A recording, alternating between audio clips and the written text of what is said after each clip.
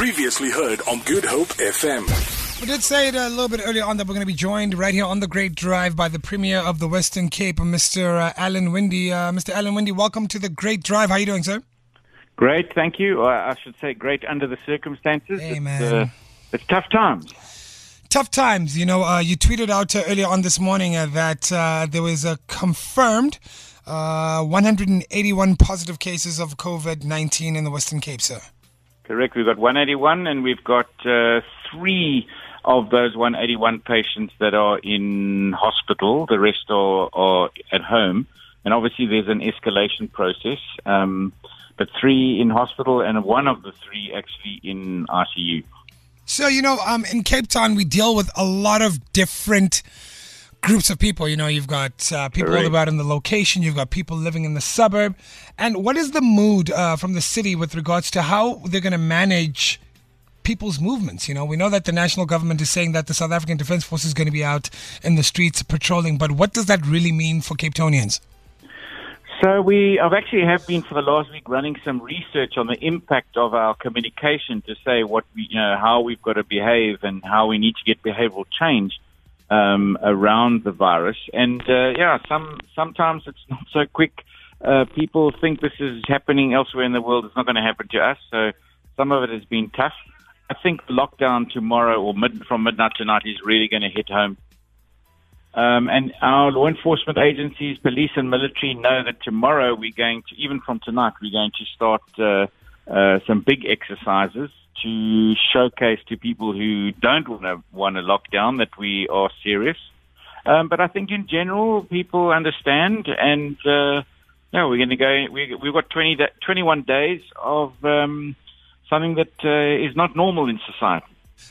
Earlier on the show, right here on the Great Drive, we actually spoke to someone who tested positive for the coronavirus. And they were speaking about, you know, how the symptoms were quite light, and then they started to build on over quite a stretch of time, and obviously having been in isolation themselves with their family. Can you just reiterate how important it is for each and every single Cape Townian to genuinely stay at home and not feel locked up, but rather feel protected?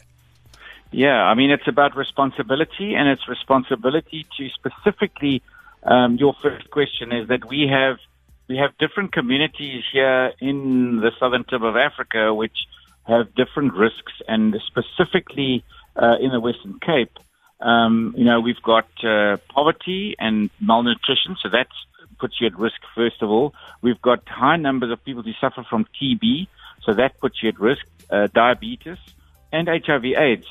And then, of course, it's also the elderly. So we have a lot of people who live in this region we need to do whatever we can to protect them as best as we can, and that's the one thing. And then, obviously, we have an advantage because we've seen what's happened in the rest of the world, and we are learning lessons from other countries who actually had a tough time in learning their own lessons.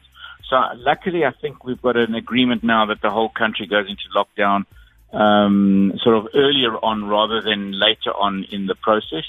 And I really, really hope that that's going to help us to beat the curve, as they say, so we can keep this virus at bay with the health facilities and the mechanisms that we have at our disposal, and not that it kind of gets out of control. I know that it's a lot of pressure, and I'm sure it's a lot of pressure on your office at this with this happening, sir.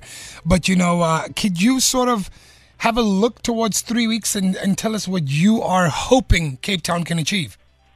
Okay, so, I mean, I've been doing this for 2 weeks now already. 2 weeks ago, we put our Joint Operations Command in place, and I set up a command structure. And we put 5 work streams in place originally, then it moved to 7, and now we've got 10 work streams.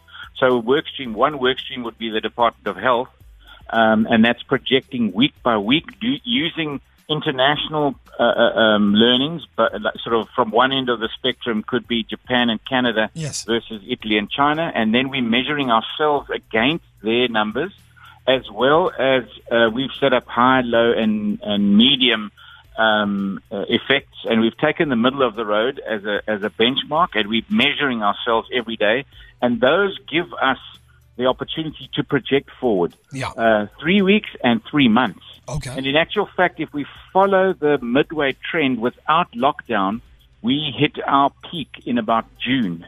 Okay. And then we have hundreds of thousands of infections a week, and we have thousands of deaths a week. And that's what we are planning for not having or not happening, and that's why this lockdown is so very, very important, and that every citizen has a responsibility in the next 21 days. Thank you so much for giving us a moment of your time. We'll still be in touch with your office to get updates during the course of the lockdown, sir, as radio does fall under the essential services being provided. Thank you so much yet again, Mr. Winde, and all the best. And for you as well, sir, please stay safe. Thank you very much. Good Hope FM. GoodHopeFM.co.za now.